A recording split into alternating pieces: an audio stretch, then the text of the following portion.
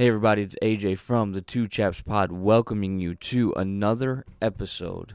And this week's going to be a little bit different. It's going to be called the Chaps Chat.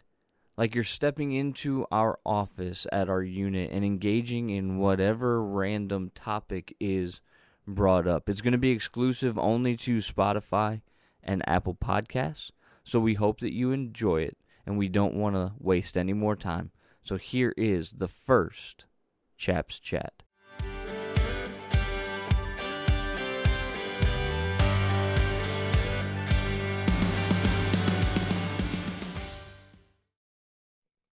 This is really like one of the first army things that I'm doing.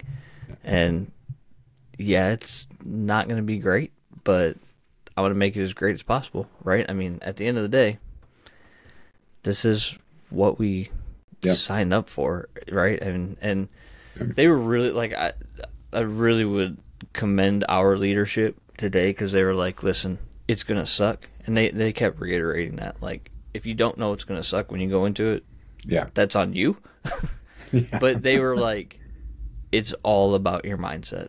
Yeah. You have, like, it's 100% about the mindset that you have.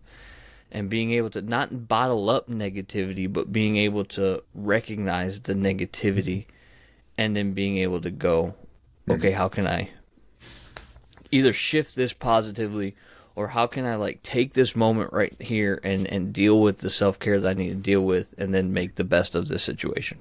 Right. And at the end of the day, it's about getting home and fulfilling the mission. And it's going to be a test of that intestinal fortitude, but it's, you know, I don't know. How's life? Are you excited to be with your new unit coming up, or have you had contact with them, or? I have had contact with them.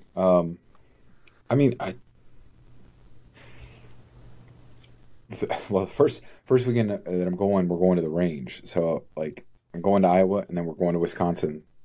Fly in, and then we're getting on a bus. So I don't know. I mean, it's going to be different because of the the responsibility. Now it's, I mean, in some ways it's parallel to what was doing because I had you and then the other two candidates, but now I'll have two battalion chaplains that I'm got to work with. And the other thing, and I don't know so 645th got picked up on a rotation and went down to Texas, Hood or someplace. Anyways, so thinking about like as the potential for our headquarters, to get picked up and do that as well, which I haven't really thought about in terms of church life and things like that. But I mean, if that's the case, then it's like, oh, okay, well now I actually have to plan for like extended period going. So we'll is the Army life, right? Like, right. I mean, I told you I applied for that job, right? And it's like, yeah, it'd be great, but that, like, if I'm gone for the entire month of September and about to start, then that's a really tough conversation to have in an interview.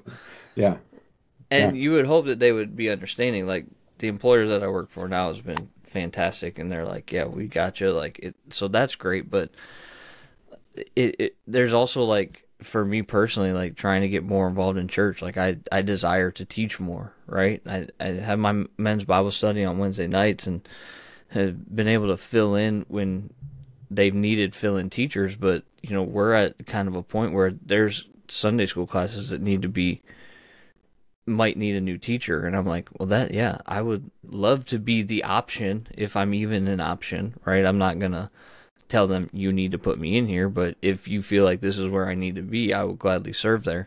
But it's like I'm teaching 3 times a month and gone, you know what I mean? So, and even like looking at like, okay, are there like churches in transition that need somebody to like bridge a gap, right? Like I've even thought about that kind of stuff because I don't know. There's never enough money.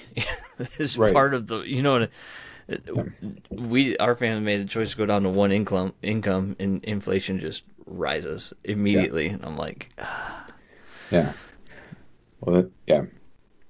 And I mean, this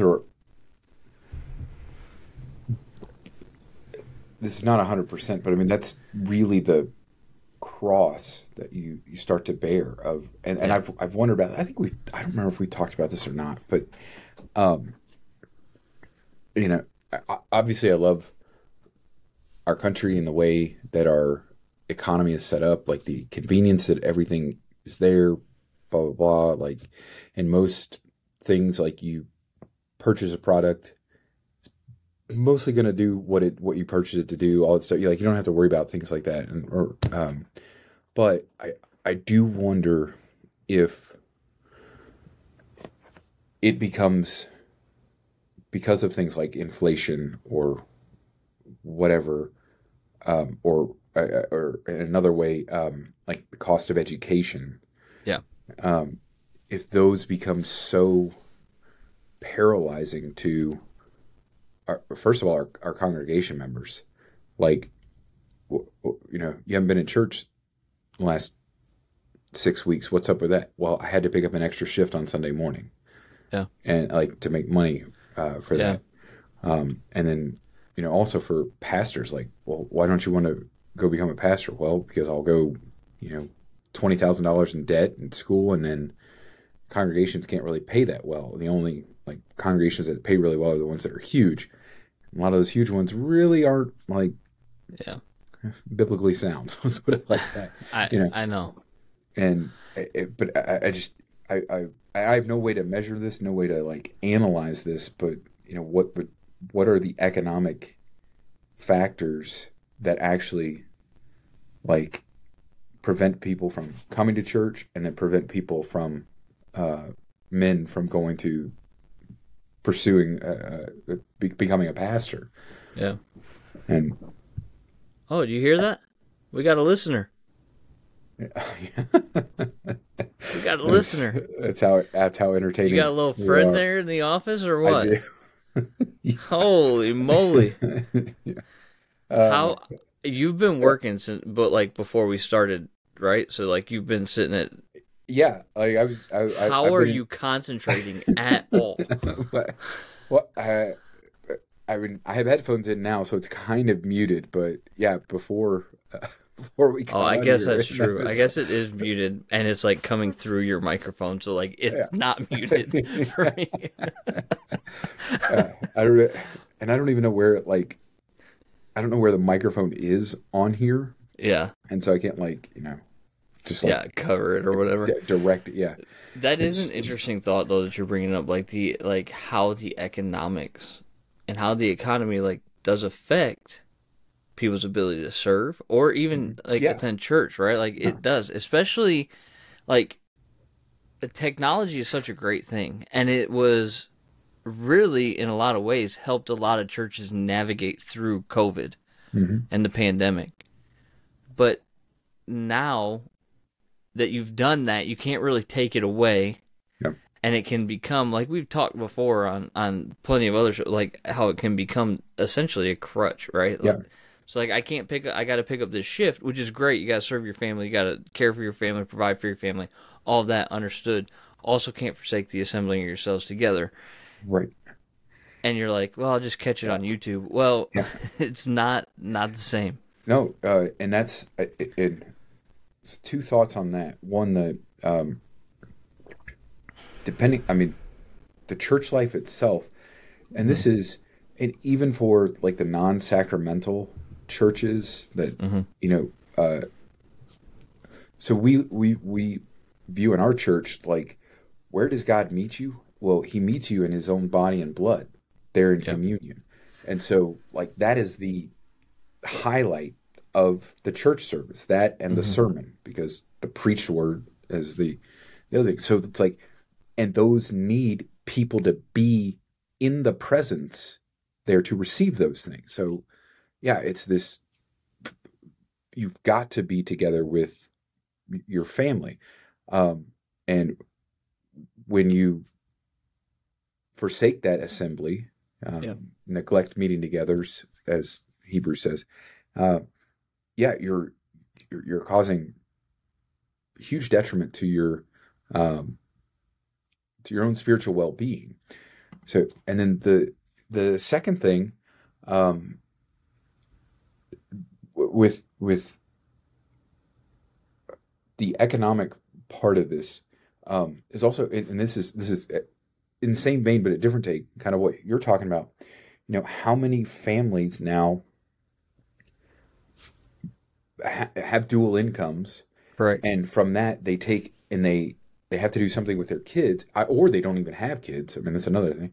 And then they take their kids and they send them off to Daycare. wherever. Yeah. And what are the kids being fed at the daycare or at school or whatever? And But so there's even economically, like part of the reason why we decided what we decided was even if my wife continues her job and I have my job, and we made this decision when I switched careers. I switched from being a teacher in a middle school, was actually the dean of students and dealt with discipline, which was that I got some stories for you there, right? But I made a switch to the corporate world and now write content for a healthcare company. But like we made that decision, and even with that job and her job, to pay for childcare for us to be able to do our jobs Mhm. really isn't. We're not getting. It's insane, and that's why we continue to grind. Even though like our security is not in the money that we have, we know that that's not like it's not a material thing, for us. What is your like? I think we've talked about this before, but I am curious. I know you guys have your, is it the lectionary? Is that correct, as Lutherans that you uh, teach out of? Correct. yeah, hmm Okay. Because the Lutheran meme pages I follow on Facebook said that they're yeah, retiring because they went through the 3-year lectionary. yeah, Did you see that? yeah, I did. It's like, well, you can find other memes to post, but anyway. Yeah. So like for you on a daily basis, what does your scripture, like your devotion? We've talked about that a lot, right? Is like Mhm. intaking the word. Because this week, I'm telling you, like this past week, I haven't been like playing catch up, but I'm working on a study Bible for Jess. Mhm. I've got one of those ESV journaling Bibles, and I've Mhm. been reading through that Bible in my daily devotions and putting notes down for her, and you know, using my own color coding system, which is highly neurotic. I understand, but at the same time, I think it really Yeah. helps um, in processing scripture. So I've been working on that for her, and there were like significant chunks of text that I had to read this week, and it was Judges specifically, which was Mhm. a lot of fun to read Yeah. and disheartening to read too. But that and Jeremiah, man, I don't know what it is about the large Old Testament prophets, but they're, I don't want to say they're tedious because they're not tedious, and there's a lot of great stuff in there. Mhm. But if you don't really understand what is happening contextually, Yeah. it makes it very difficult to get into. Mhm. Yeah. So where do you like? What do you do? So, um, well, for preparation for sermons and such, and we're kind of in a different. We're doing a series through the summer, back to basics, and it's on Luther's Small Catechism. And the first 3 weeks that I did earlier in the summer were on the Apostles' Creed, so the different articles of the Apostles' Creed, and then now we're into the Lord's Prayer, and so those have been my focus for my sermons, and so in preparation for that, it's been uh, reading Luther's Large Catechism and then other um, takes on the Lord's Prayer, and kind of trying to develop. Okay, what is it that when we're praying this petition, what are we actually asking for? And so going through that. So that's been kind of the work side of it. Devotionally, I've gone. I mean, well, that's the work side for sermons, I should say. Bible study wise, prep. Um, we've been doing Matthew, but that one has also kind of taken a break for the summer. But that was for early part of the summer. That was what I was working on, and then I've also been going through First Corinthians, translating it. So part of that's devotional, but part of that's also in prep for a future Bible study. Then kind of as devotional, like recreational reading, I guess. It's usually always a psalm. Just I don't really have a set thing with those, but I mean I read Psalms 90 through 103 last week, I guess. I mean, and so we're mulling over those things, and then also the lectionary itself. I have to read that because that's also when for because those will be read in church, period, regardless of what I'm preaching on. And so what comes along with that is like the choosing of hymns for the service. So I've got to know what what the actual text says, and then go, okay, what are the hymns that can fit with this? And then so that's part of my devotional reading. Well, it's part of work, but it's also devotional reading as well, because I'm not, like I said, I'm not really preaching on that, although it has worked out. Like this morning I preached on Thy Kingdom Come, and last week's gospel reading was Jesus using the parables about the kingdom of heaven. So the kingdom of heaven is like a treasure hidden in a field, which a man sells all that he has, it goes and buys all the buys the field, and then merchant goes finds pearl. So talking about the kingdom in those things, and so that played into what I was preaching on today, but it was not directly. We didn't read those passages this week that were read last. Yeah. So does that make sense? Yeah. Yeah, it makes sense. And then That's kind of well, and then like other readings. So there's pastor's blog that I read. There's a newsletter that I get that I read. There's another. Well, actually, there's a couple of newsletters, emails that I get. And they usually have devotional style material in there. So it's always good to peel back the curtain once in a while, right? Like I don't know. I mean, Judges, man. I was in there this week, and Ehud, the left-handed assassin. Like, yeah. I was talking at drill this past weekend. I was talking to the guys about Ehud a lot, like just in random like chaplain office like chatter, right? We were after chapel, and they were hanging out still. I mean, you know how it is. And we were talking, and I was like, "Yeah, this is what I read. I was reading this week about how this left-handed assassin just killed maybe the fattest man ever, and it swallowed up the sword that he stabbed him with." Yeah, like just some of the scenes that I think are painted in the Bible. Like if you can't laugh at them sometimes, maybe this is maybe the wrong way to think about it, but like there is a sense of humor with the Bible too. Right there's a bit of like, okay, that's funny. Like you talk about the 7 sons of Sceva in Acts, right? Like who thought they could overpower a demon and had their butt kicked to the point where they ran away naked. And I tell everybody, if you ever enter a fight with your clothes on and end the fight with your clothes off, it did not go well for you, right? Like that's funny. And reading about Ehud, and I was just like, I knew the story, but it just struck me differently this time, because it was like this left-handed assassin goes onto the portico with Eglon, who's this fat king. Says he's a very fat man, and he stabs him in the stomach.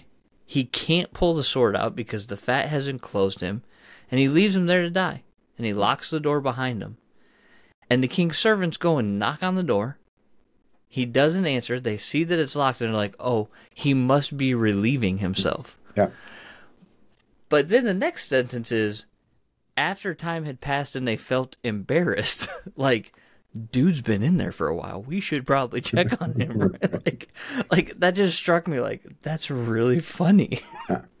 Well, and it's funny you mentioned that one of relieving himself, because that's another comical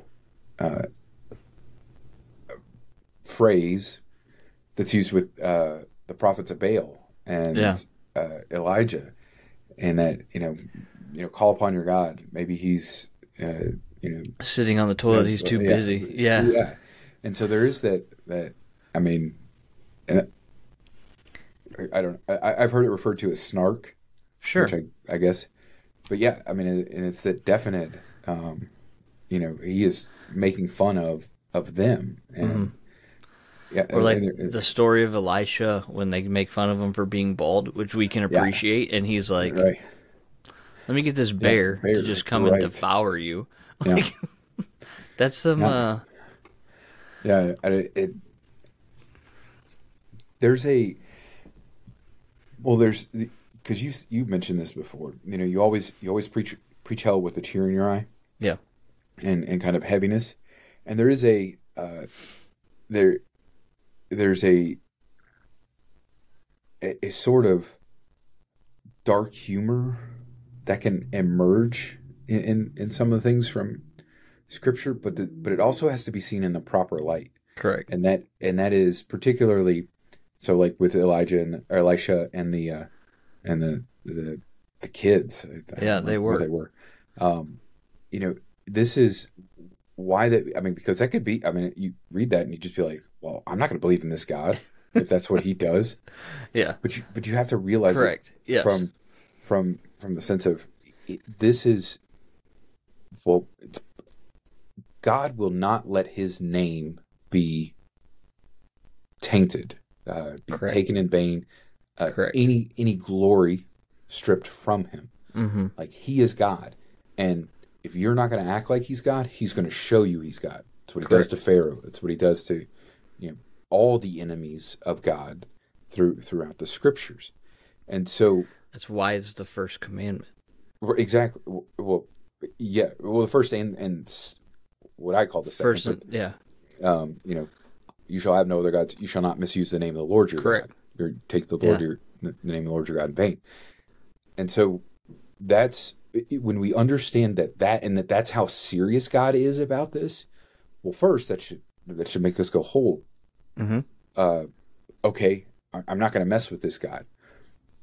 But then, when you realize that you are forgiven in God's name, that in the name of Christ, you are reconciled to God, then all of a sudden it puts you in a different vantage point of, okay, this is how God feels about his name, and this is how merciful he's been to me through his name.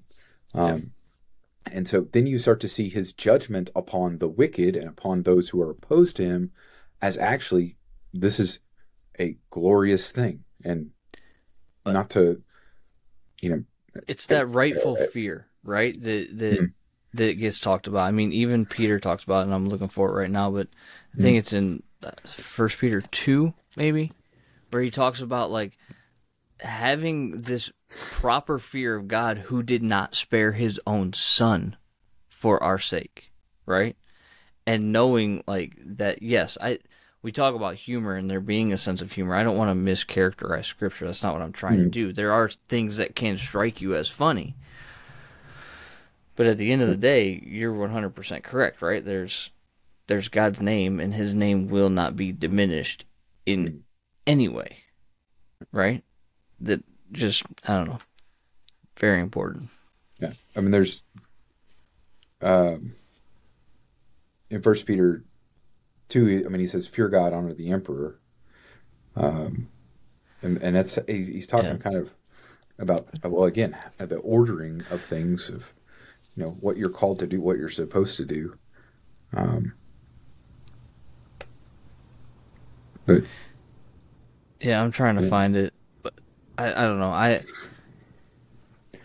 Well, I mean, just going back to Proverbs, in that the fear of the Lord is the beginning of knowledge. It's the beginning of wisdom.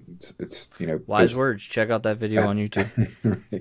right. Those things are uh, the knowledge and wisdom become synonymous, kind of really when dealing with the fear of the Lord, and that's again when we start to grasp that and understand the proper relationship that a creature has to its creator, Yep. we realize that that's really what we are as Yep. creatures. Um, we go, yeah, we should fear him. But then you also realize that in that relationship, everything that we receive in this life is gift. Paul Yes. talks about Well, what has been given to you that's not. and I found it in First Peter 1:17. So I was wrong. He said, "If you address the Father, the one who impartially judges according to each one's work, conduct yourselves in fear during the time of your sojourn, knowing that you are not redeemed with corruptible things like silver or gold from your futile conduct inherited from your forefathers, but with precious blood as of a lamb unblemished and spotless, the blood of Christ. He was foreknown before the foundation of the world, but appeared in these last times for the sake of you, who through him are believers in God, who raised him from the dead and gave him glory, so that your faith and hope are in God." And the notes in the ESV Study Bible, that's where I got that kind of thought from, was Peter tells us to live in fear because before the foundation of the world, it was foreknown that his son was going to be slain on our behalf. Like, we fear God because of who he is and because of what he's done, but also, like, he didn't spare his son for our own sake, Mm-hmm. right? And there's a fear in that, right, of this holiness and Yeah, who he is. Right? The verse right before that says, "It's written, you shall be holy, for I am holy." right. Yeah, the awe and reverence that plays into that fear, Yeah. and to, It's it's Isaiah in Isaiah 6, where right. Yeah, everything, I mean, his immediate reaction, John in Revelation 1, like the yeah, moment that awe and reverence come into perception, yeah, the only response is falling on the face. yep. And that's Luther's. So talking about the Ten Commandments, the first commandment, "You shall have no other gods." What does this mean? And Luther's emphatic that is, we should fear, love, and trust in God above all things. And so this is really a the and this is where sin shows itself, because we fear so many other things rather than God. Correct. Um, Jesus himself says, "Do not fear man who can just destroy the body, but fear God who can destroy both body and soul And so, in hell." And so this concept of our the only thing properly to fear is God. mhm. But when that happens, Unless you're and Franklin Roosevelt. well, yeah, I think we have to, His yeah, fear itself, yeah, which, to be honest with you, when you said that, was the first thing that put to my mind. And I was like, no, no, no, no, wait, wait, yeah, wait, that's not right. yeah, yeah. But the fear, when that's properly done, and you actually see God for who He is Yeah. as Creator, like I mean, it's what you're saying and what you were reading from Peter. Everything's His. He knows everything. I can't get away from that. I have to stand in awe, Hmm. in fear, falling down on my face, saying, "Lord, have mercy on me." And that's the wonderful thing, is that He does. And so that's where the love and the trust part comes in here. Is that okay? All of my other affections in life, love in particular, Hmm. God has to be loved above all other things. Um, and Jesus Himself says that if you love uh, mother or father or brother or sister more than me, you're not worthy of me. And that's, I mean, those are harsh, because it's a well, how is that possible? Yeah. That's where the trust comes in, is that when God says, or when Jesus Himself, God, says, you know, he that's lost everything for my sake, we not receive a hundredfold in the kingdom that is to come. And the reality is that God wants us to focus solely on him, because in him everything else is given to us. Correct. So when you fear him, then there is nothing else to fear, because he's going to take care of it. When you love him above all things, he actually gives you things to love in this, and you realize, and the proper relationship to those things that you love in this life is that they're gifts from him. We talk about family all the time that way, but even our vocations, our jobs, the shoot, I mean, going down to like what we had for dinner, all of that is gift, and then trusting him above all things. Yeah. Again, what did he do? He did not spare his son, but gave him up for us. How will he not graciously give us all things? So, it's a tough one to wrap the mind around, especially when you get like the harsh sayings, right? Like, especially because especially in the way that even society today will go. Here's my favorite thing about our current society. The people who claim to not be Christians are experts in the Bible and what Jesus actually taught. You know what I'm saying? Right. Like, from Jesus being a socialist to, well, you can't be a Christian if da-da-da-da-da. Like, just insanity. And they, as human nature, go and pick and choose what fits their narrative within the scripture. And it's like, well, you're missing the whole parables about, the one you brought up. What about the parable of the talents, right? We both watched that video with, what was the gentleman's name? Vodi Bakum? Yeah, Vodi Bakum. That dude is awesome. Yeah. Like, that was, it was on Ben Shapiro's Sunday show, Sunday Conversation. Not Sunday Conversation, because that was an ESPN thing, but it was something like that, right? Right. But Vodi Bakum talking about biblical masculinity and all these different concepts, and he's talking about the difference between the equality of opportunity or the equality of outcome. Right. He says even in Scripture, Christ talked about the parable of the talents, right? And some were given more and some were given less. And, like, I wish people would read the Bible and not bogart it. Right. Well, to try to prove their point. It drives me nuts. Like, I've literally had conversations with friends, and I'm like, that's not accurate. And they're like, well, how do you... I go, listen, I'm not trying to be prideful here, but, like, literally, I'm more educated on you than this. If you really want to compare degrees, like, if that's what we have to stand on, they're like, I don't care about that. And I'm like, okay, well, then I get it. They go, don't come at me with all the, this is what you studied stuff. And I'm like, but what? It is. Well, yeah, and that's... How do you even have a conversation like that? Yeah, there's an interesting article that I read on a blog talking about pastoral formation and such, and what your comments kind of reveal, and then what this article kind of reveals as well, is we don't think of pastors and people that have been called to preach the word, put into that office. We don't think of them on the same level as like a doctor. Like, you wouldn't go to a doctor who didn't pass med school. Like, it would be absurd. It wouldn't be a doctor at that point.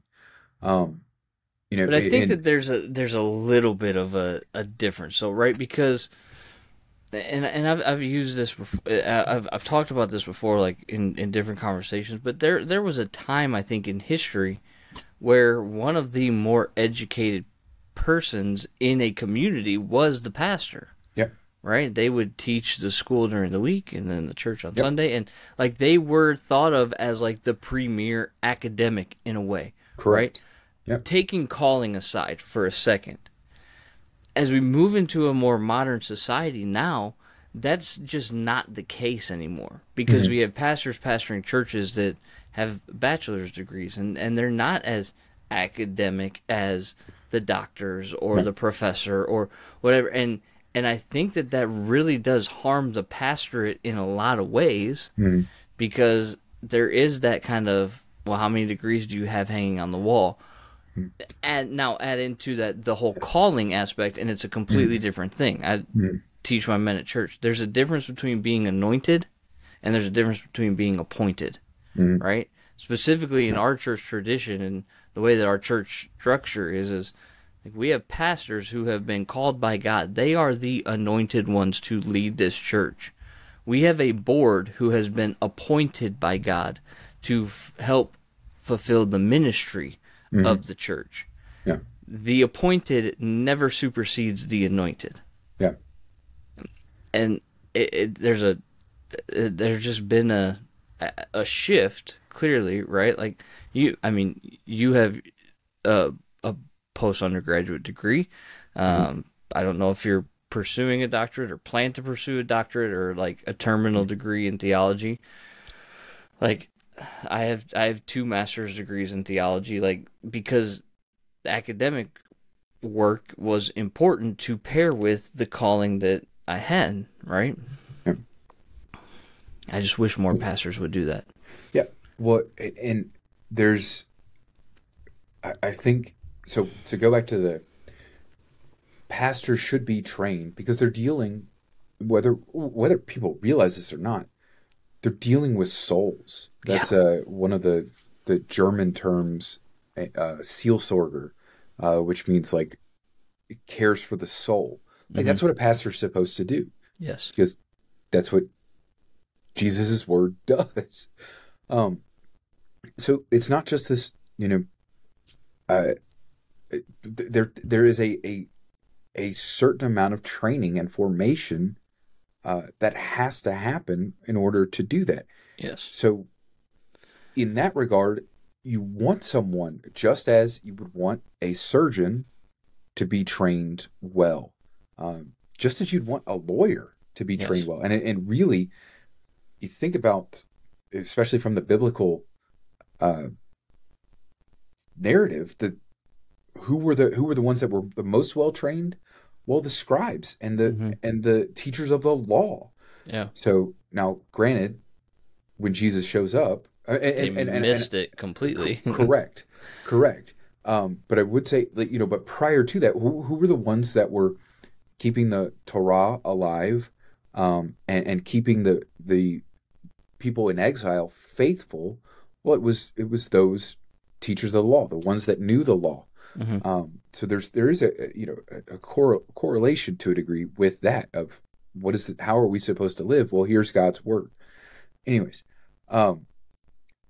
the other side of that, and I think this is something that our church, the church on earth, has had a real problem with, is that we moved.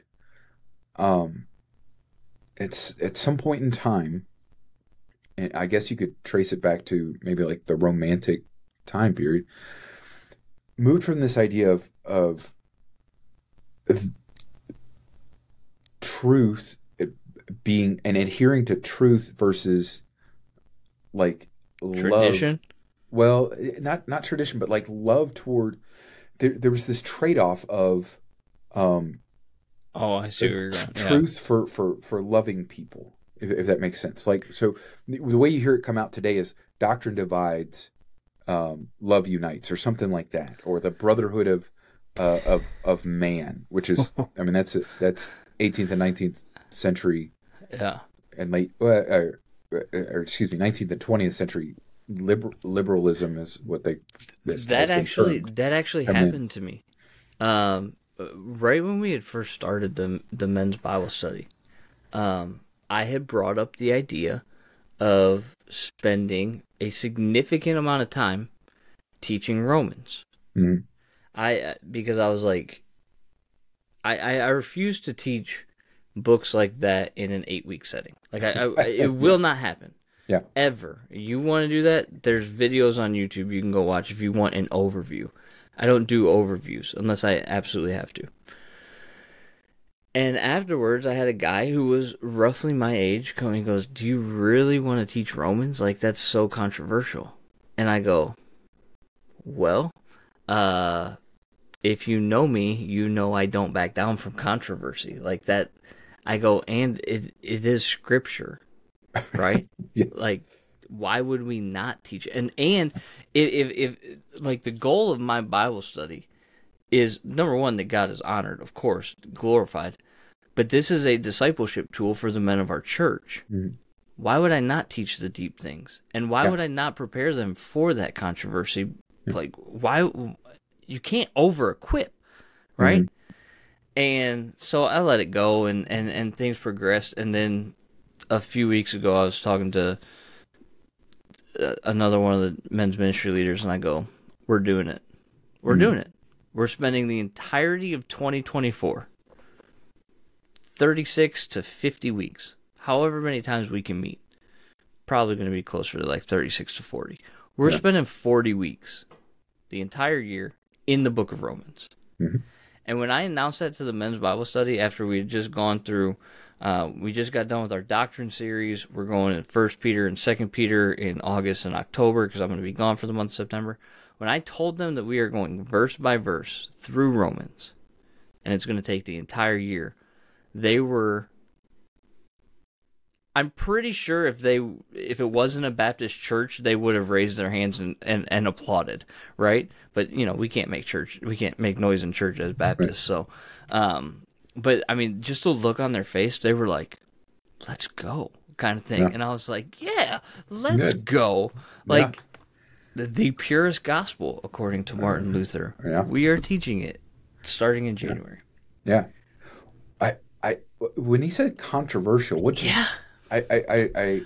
I mean, so truthfully, he's from the Baptist tradition, as I myself am, even though I'm, as you know, a much more Reformed Baptist than even my church is. So, I know that's exact. He was talking about Romans 8 and Romans 9, right? Okay. Yeah, that's what he was talking about. And I was like, listen, man, there's literally biblical words. Because he did. I don't remember the conversation because I tend to like when stuff like that happens. I'll acknowledge them and have the conversation, but after a while, like I block them out. I'm like, okay, not block them out during the conversation, but like weeks removed, I'm like, I forget them. Like that conversation is not even worth my energy. And but I told him, I go, what's controversial? Like I asked him, like he's like, well, like the predestination and all, like election. And I go, the words are in there, man. Yeah. Like the way that we handle them, the way that we talk about them, are not going to be controversial. You know why? Yeah.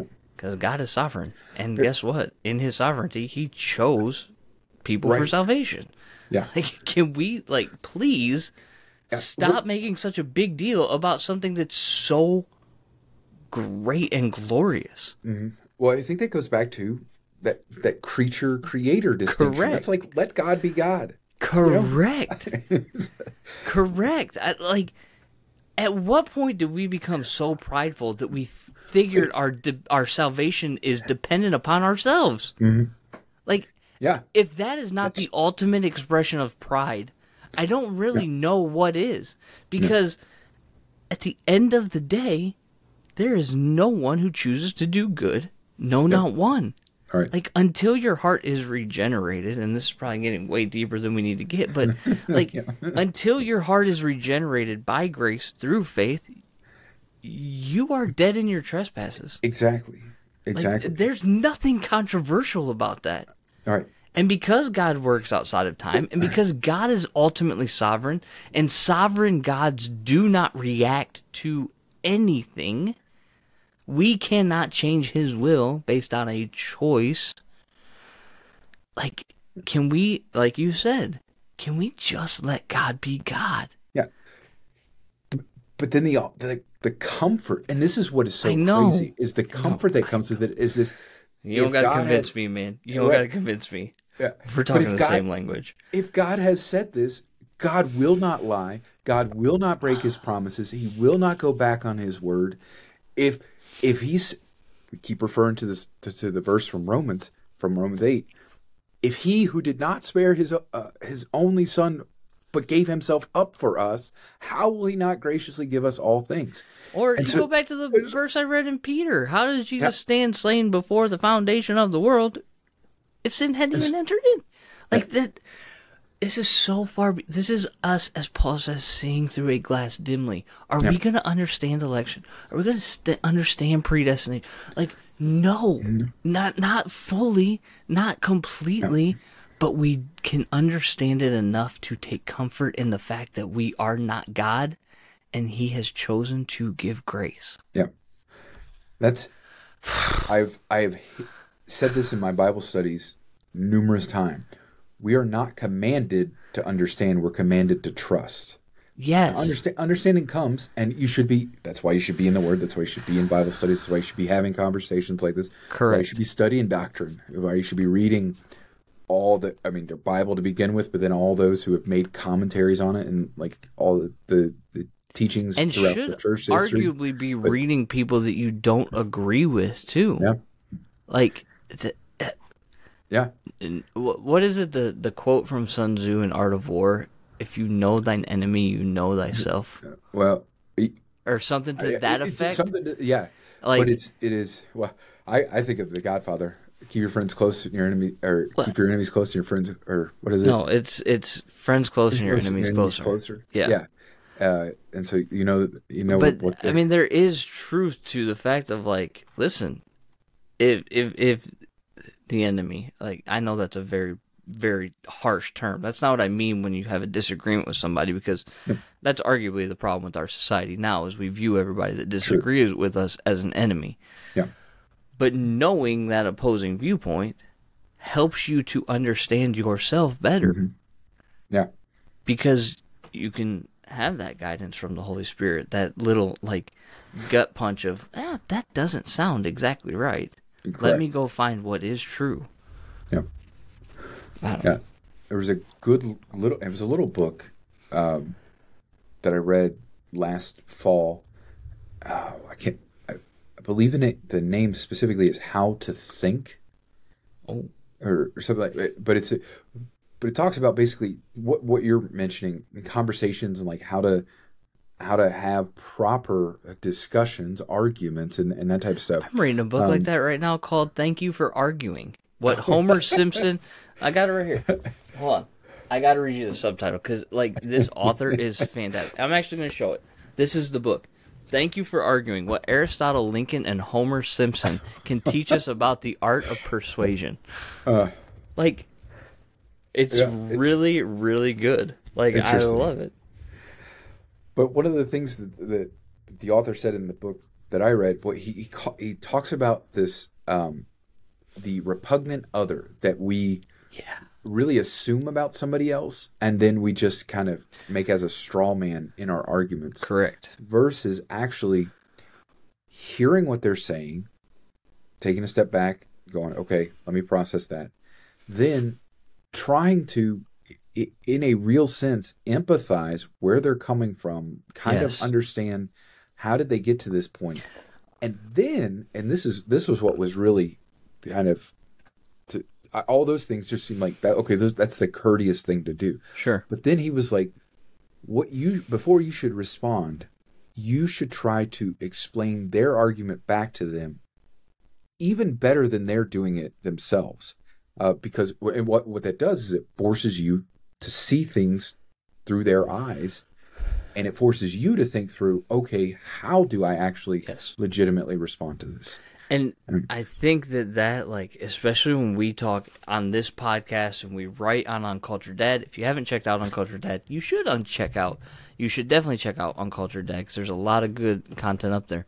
When we talk about manhood and we talk about masculinity, like, being able to discuss, being able to empathize with somebody who is opposing you, and have conversations. And I in a way, like, there almost needs to be a revolution of sorts, right? Not an overthrowing of government, but a renaissance of the mind in a lot of ways, and a renaissance of attitude where, masculinity is not about this, stoic lumberjack that's just built a cabin in the woods and is detached from life, but is literally like you and I don't agree on everything. It may seem like we agree on everything when it comes to the podcast, but we don't agree on everything.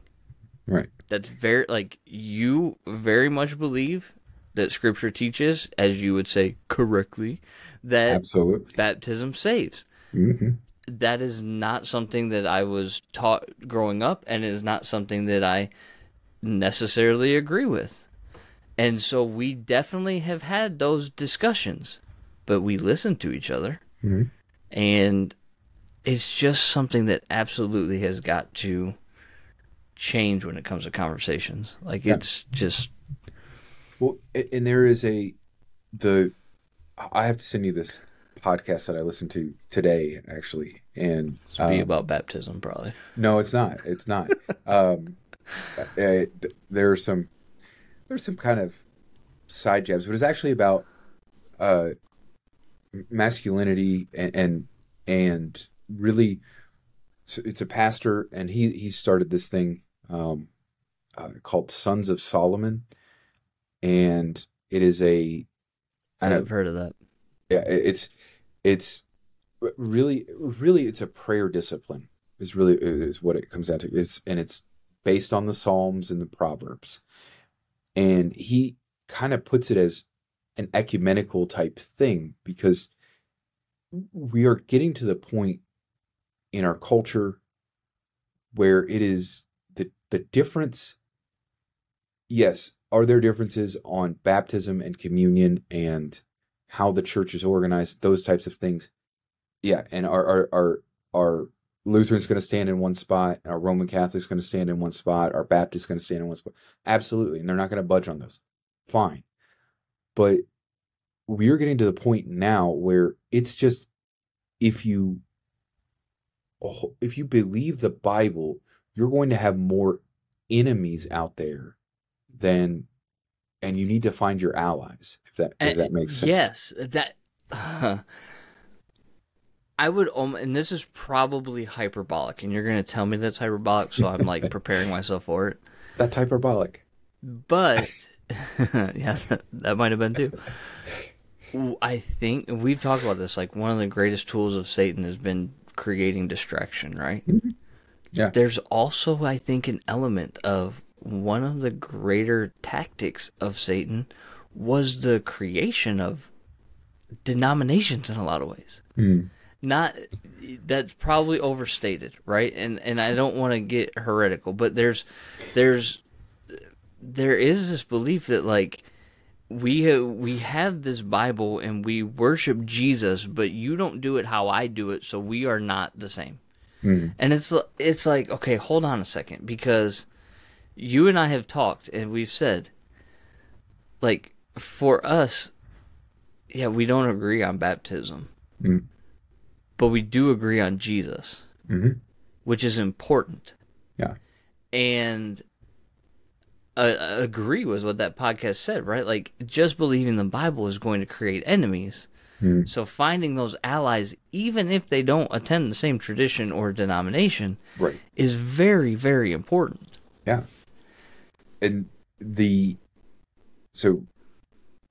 illustration that I was given in seminary, and of course, this because we're correct and we have everything. Of course. So doctrine, and this goes back to this ties to the doctrine divides kind of thing. Doctrine is a body. Okay, so and doctrine is literally the teaching. What is taught in Scripture. So for the Christian, kind of the heart and the head. Like if you think of a body, what are the two most important organs in the body? Are the brain and the heart, mm-hmm. and the heart coupled with the lungs, I guess. So the kind of brain, or whichever one you want to put where is whatever. But like the two fundamental things that make up Christian doctrine, like if you do not get these right, you are not Christian, and you're basically not alive. And that is the Trinity, and then justification by grace through faith alone.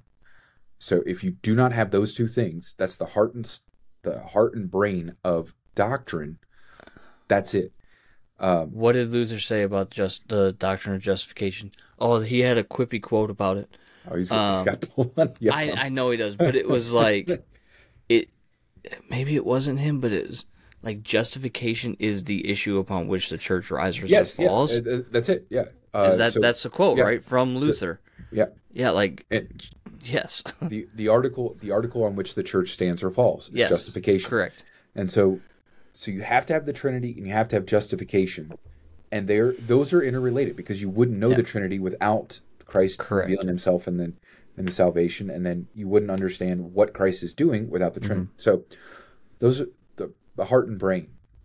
But then as you extend out from there, we would say, like from the Lutheran tradition, so the things that go with that, okay, what gives the justification, what gives the Trinity to it? Well, and this would be like the lungs or the circulatory system. So the like next most important things, because they feed from and to those things, and that would be God's word and sacrament, in which we would say the sacraments are God's word tangibly. So that's baptism and communion, Yeah, and then absolution. And so if you get those wrong, you still be a Christian, still have the things right in your body alive, but it's going to be more. There's a higher risk of your body not functioning correctly and problems sure. creeping into the Yeah, heart and the brain from there. and see, like you say that, right? And I'm sitting here and I'm thinking that's not much different than like even Baptist teaching, right? Mhm. Because like we would say, yeah, Trinity and salvation, justification by grace through faith, and then next to that is, you know, just like you said, the Word of God. You place a higher, obviously, you know, emphasis on the sacraments than we do because we tend to believe that they're acts of obedience and as opposed to actual like nourishment, feeding of the Word. And I don't want to misrepresent your guys' position on the Mhm. sacraments because Yeah. you will do that, but like that it doesn't. What I'm saying is like it's not dissimilar Hmm. in the way that we approach things. It's just we do have a different, you know, theology, I guess you could say, on what the sacraments are or they represent. But like Word of God, justification by faith, you know, through grace, and then the Trinity, like Yeah. And that's and so and where this is going out is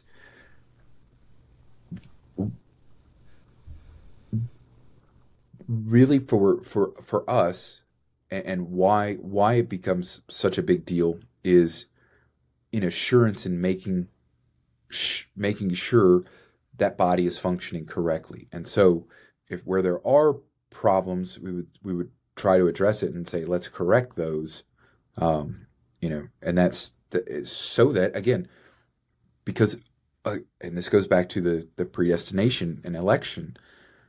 God gives that word, specifically that word phrase, but also that his speaking this through Paul by under the inspiration of the Holy Spirit for the comfort of his people.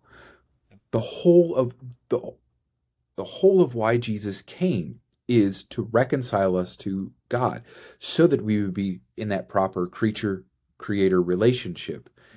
And it's meant for us to be certain of that, and it's meant for us to take comfort in that. So that's like the driving force behind all of theology. Why it is necessary to take that time to get those higher degrees and that stuff. So, um, but also where this comes out is in that's not contained in a vacuum. Um, it matters in practical life, and so when we're starting to think about these things with fellow brothers and sisters from other denominations, um, it is okay. You know the importance of uh, having a father and the example a father sets in a household, and having good men be leaders. A community that focuses on that will flourish and be good. And so we as Christians, yeah, we're going to disagree on those things. I wouldn't let you commune with me. I wouldn't commune with you. But we do know it's good for children to be taken care of. It's good for children to be protected from certain things. It's good that we have, you know, I mean, this going way over the top, but like that we know where to get food to take care of our neighbors, because that's the second greatest commandment: love your neighbor as yourself. So, yeah, it's finding those allies and saying, okay, here we go, and this is how we can build the flourishing of right here, right now. Yes. So, because there's a battle to be waged, and ultimately that's what we're trying to do, right? We have this Two Chaps pod, and a lot of it is to do so that we can continue to hang out now that you've abandoned our unit in Ann Arbor, but also because we're two guys who love Scripture and we want to proclaim that truth as often as we can, and we hope that through this Two Chaps pod and even conversations like this that don't necessarily have a direction necessarily, it's just us talking like we would talk in the chaplain's office. that was exactly what I was thinking. It's exactly what it is. We hope that can be beneficial and maybe help you to build allies, because the battle's raging, and the battle's going to continue to rage until Revelation 19 has its fulfillment and Jesus comes riding in on that white horse. Yeah. And then the new heaven and the new earth, and we'll all be allies then, right? Yeah. We'll all be Lutheran. We will all be with Jesus. That's right. We will all be with Jesus around the throne, singing, "Holy, holy, holy is the Lord God Almighty, who was and who is to come." Right. I agree. I want to throw it in German, but that's Maybe, No. Yeah. maybe that's the language. Who knows? Oh, I mean, it was written in Greek, so I'm wondering if we'll be singing in Greek. Who knows? I think that every tongue and every tribe will probably be singing in their own language, and it'll all make one beautiful sound. Yep. Is maybe what it's going to be like. But again, I'm not going to speculate because there ain't nothing said in the Bible about it. It's just we know we're there. We know we're worshiping. Yeah. That's we can get into a whole, end times discussion on that one because I don't care. Yeah. Anyways, this is not the time or place for that. We will not get into that tonight. Maybe that'll be the next time we have one of these little random chaplain's office discussions. Yeah. But we are gonna sign off. So he is Coleman and I am AJ. We didn't introduce ourselves in the beginning, so hopefully you just like the random enjoyment of jumping into the deep end, because that's what we do.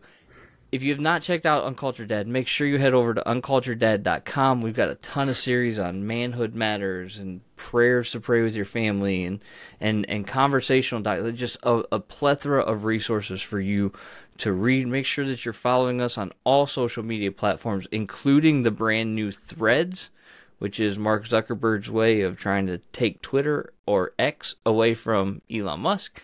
That's a whole nother drama that we don't have time to discuss, nor would because it doesn't matter. But we're on social media, so check us out. And make sure that you have also subscribed to our YouTube channel and Apple Podcasts and Spotify. All the places. We're just inundating you everywhere you want to be. So make sure that whatever you appreciate doing or enjoy doing, you can find Uncultured Dad in the Two Chaps pod. Just make sure that you're getting it. That's what we're trying to say, right? Yeah. All right. And be encouraged encouraged in the Word. We will see you all later. Hey, everybody, just want to thank you once again for spending some time with the Two Chaps pod today. If you're on YouTube, make sure that you've liked and subscribed to our channel. Pound that bell for notifications so you can be notified when our latest content drops. If you're on social media, we are all over the place, including the brand new Threads from Meta. And I do want to remind you, for longer content, including pre-show and post-show audio, make sure you've subscribed on Spotify or on Apple Podcasts. We'll be back next week with a new episode of the Two Chaps Pod, and until then, stay uncultured.